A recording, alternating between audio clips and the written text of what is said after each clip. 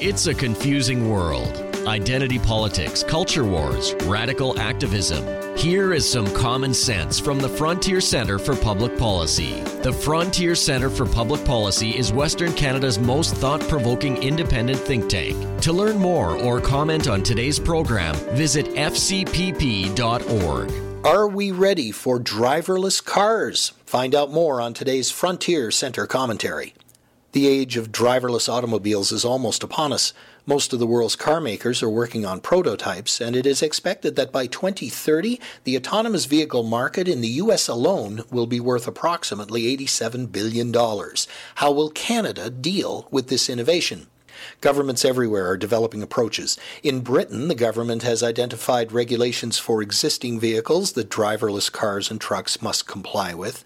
New Zealand has issued guidelines setting out liability and indemnity insurance requirements, safety management plans, and incident logs.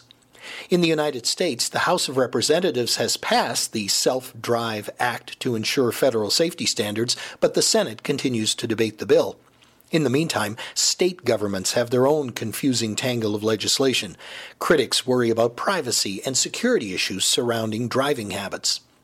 While other countries are far into dealing with problems surrounding autonomous vehicles, Canada and its provinces have scarcely looked at the issue or devoted funds to research and development. As this evolutionary change in transportation occurs, we don't want to be caught sleeping at the wheel. Join the Prairie's only independent think tank next week for more thinking on the frontier.